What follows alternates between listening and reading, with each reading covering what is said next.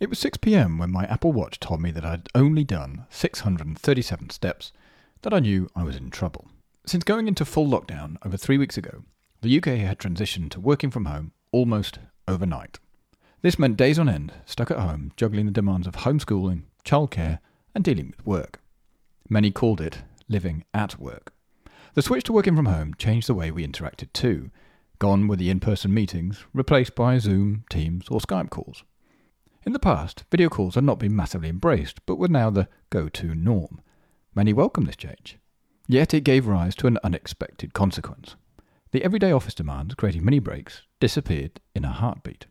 In its place were hours upon hours of being stuck behind a computer screen. And herein lay the problem. Challenge 1. Video calls have become the norm.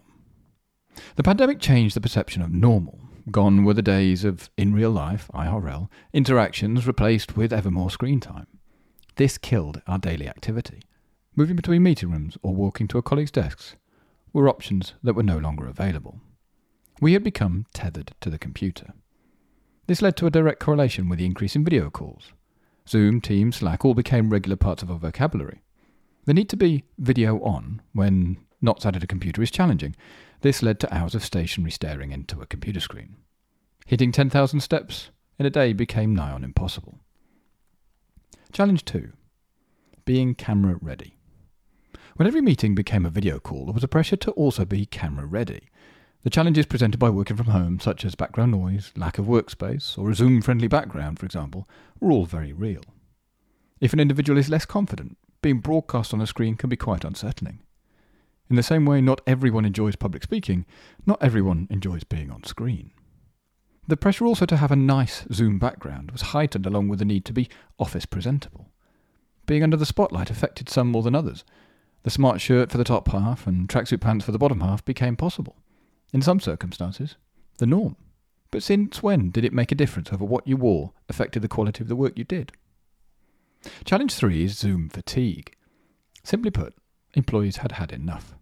Defined as tiredness, worry or burnout associated with the overuse of virtual platforms of communication, particularly video calls. Virtual calls are exhausting.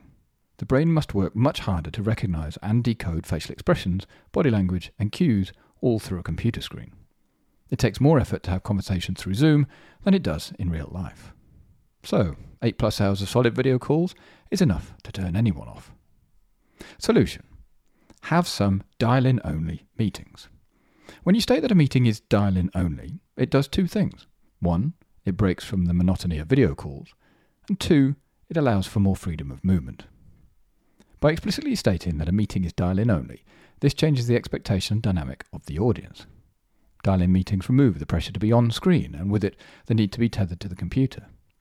Good examples include weekly team updates, or all-hands meetings, or one-to-ones, although the one-to-ones work best if you've built a good relationship already. Anyone attending the meeting now has the option to move around. This could be the perfect opportunity to just listen in whilst going for a walk without feeling guilty about not being on screen. The bottom line is we are still learning how to be most productive in a hybrid world, whilst at the same time protecting our mental health. There are plenty of positives in having video calls, but it is also possible to have too much of a good thing. By mixing up meeting methods, we can create clarity. This takes the pressure off colleagues and makes meetings far more inviting. This can only be a good thing. See you next week.